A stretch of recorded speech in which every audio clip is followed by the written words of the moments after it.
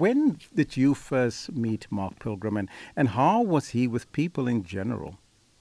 So I need to get my years right. Probably 1998, I would think, when I hosted. I was a sports anchor on 5FM, and Mark hosted a show on a Saturday afternoon and a Sunday afternoon, probably like from 4 to 6 or 5 to 7, somewhere there each evening. So myself and Mark Pilgrim and Ray White was on 702, but of course worked at SAFM and SABC too.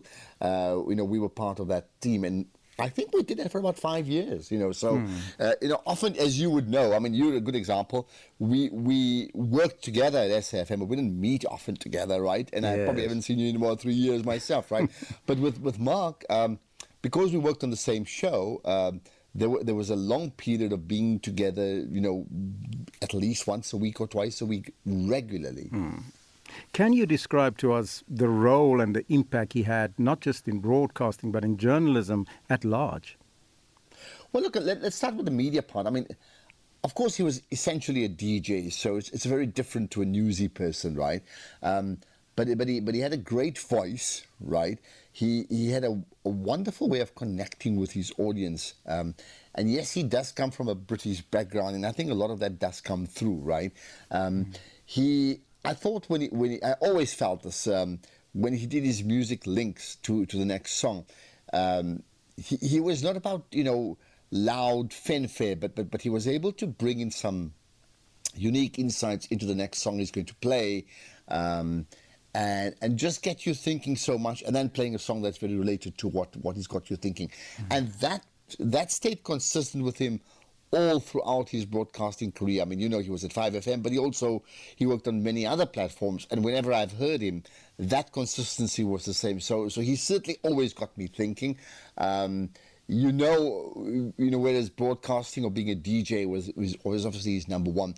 He did things at Big Brother, he did other TV shows, but for me, certainly, as a presenter, there's a lot of conversations that take place when the mics are off, right? Yes.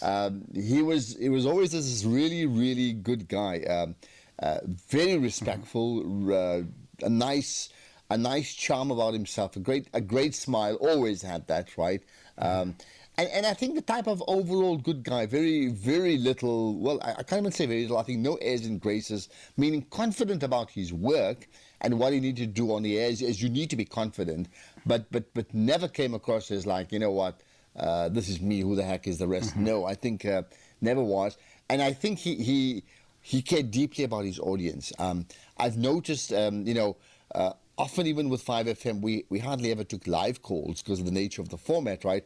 But even if people called in and recorded like a voice note in those years, just his off-air rapport with them was always special. I mean, so what I'm saying is he valued his listener, he valued his audience greatly so, and I think that's the hallmark of a great broadcaster. But also, as I've tweeted the point, that I think he's been a champion of the airwaves because in his space, he's been a preeminent force in his space, and he's maintained it. And I mean, you can see, therefore, from the tributes across the board, I always wonder when political parties start delivering tributes to you, and you're not a political person, and I don't think he ever was. I never saw that, right?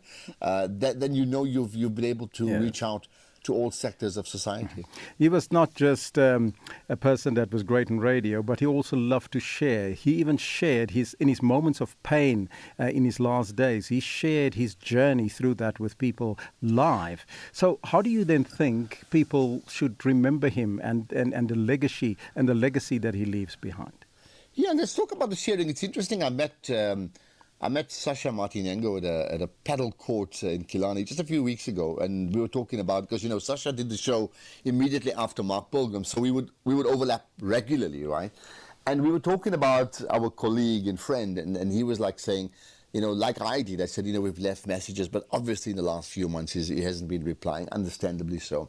And then we spoke about the sharing part, that I think the sharing part, look, we don't quite know why he shared it. Many people will share, many people will never share it. Now, it's not fair for me to form an opinion as to the why, and he's not here to answer, and neither is his family, right? Accepting, I think what's important is, in sharing it, we were very much a part of his living and his decline, because we could see that, right? And of course, every one of us, the entire country, were hoping that somehow he'd recover. Remember, he had cancer over 15 years ago. The time when I met him, he had cancer already. And then it had receded completely, right? So fantastic. And it only came back, like, I think a year and a bit ago, right? But in sharing it, he was able to remind people of the dangers and the risks of cancer. I think he's been this cancer ambassador as well, all his broadcasting career, I remember that. But he was also able to remind people of the vulnerability that we all face with regards to illness and cancer. And also, I think, the need to share. Now, the sharing part is important because most people only want to share when they look good and they look cool at events. I mean, he shared in his absolute most vulnerable moments. I was showing my wife this morning about pictures of the then and now, and there's this frail-looking person. But I mean, what is he doing? He showed us that he was human. You know, so today, Mark Pilgrim's gone, right? But what is left a legacy from an illness point of view is to remind us that, you know, we will all die, right? That's one. But we will all die in very different ways, and that even health is not permanent. So be aware of that.